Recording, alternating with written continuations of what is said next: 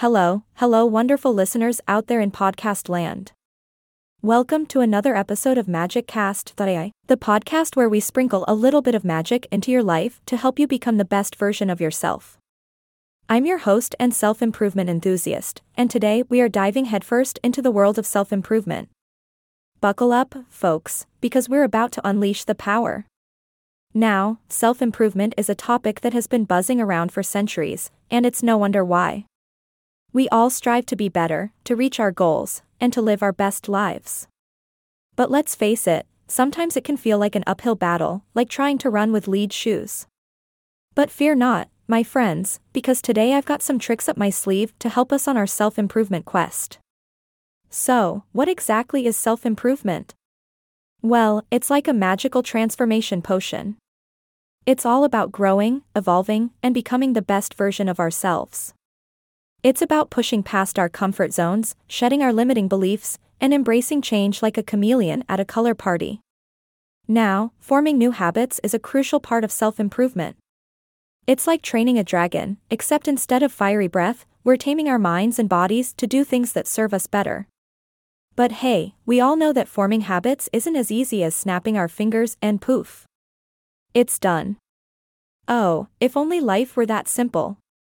But fret not, my friends. I've got a little something in store for you. Imagine a simple, step-by-step guide for forming habits that stick. Sounds like a dream, right? Well, dreams do come true on this podcast. There's a free email course called 30 Days to Better Habits by the amazing James Clear. It's like a magical treasure map that guides you through the wilderness of habit formation. Now, I know what you're thinking. How in the world am I going to remember to do all these things every day? I've got the memory of a goldfish. Well, fear not, my forgetful friends. I've got a little trick up my sleeve to help you out. It's called habit stacking. Think of it like stacking pancakes. You put one on top of the other until you have a ridiculously delicious tower of flapjacks.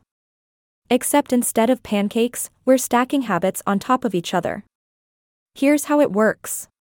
Let's say you want to start a new habit of reading every night before bed. You can stack it onto an existing habit, like brushing your teeth. So, every time you brush your teeth, you then read for 10 minutes. It's like getting a 2-for-1 deal. And you know how much we love a good deal in the world of self-improvement. But wait, there's more. Self-improvement isn't just about forming new habits, it's also about kicking those pesky old habits to the curb. You know, those habits that cling to us like gum on the bottom of a shoe. Well, fear not, my friends, because I've got a little trick to help us break free. Introducing the one small step method. It's like the David to the habits Goliath. Instead of trying to tackle a habit all at once, we break it down into tiny, manageable steps. Let's say you want to quit that bad habit of mindlessly scrolling through social media for hours on end. Instead of going cold turkey and depriving yourself of the digital world altogether, start by setting a timer for just 10 minutes of scrolling. Now, I know what you're thinking. 10 minutes? That's hardly enough time to get through my daily dose of cat videos.